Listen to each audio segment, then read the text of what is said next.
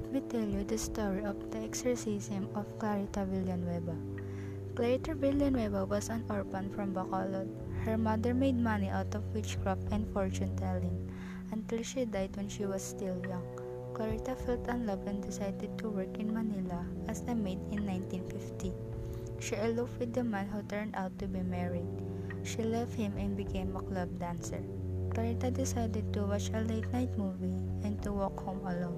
Police saw and arrested her for prostitution. She was jailed for vagrancy at the 300 years old Bilibid prison, where many people have died and suffered.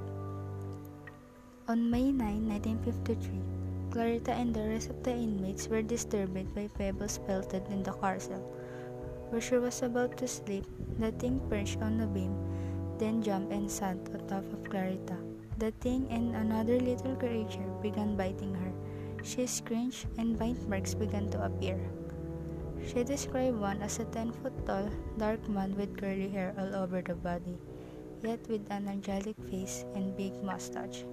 She was only 17 years old and literally scared as hell.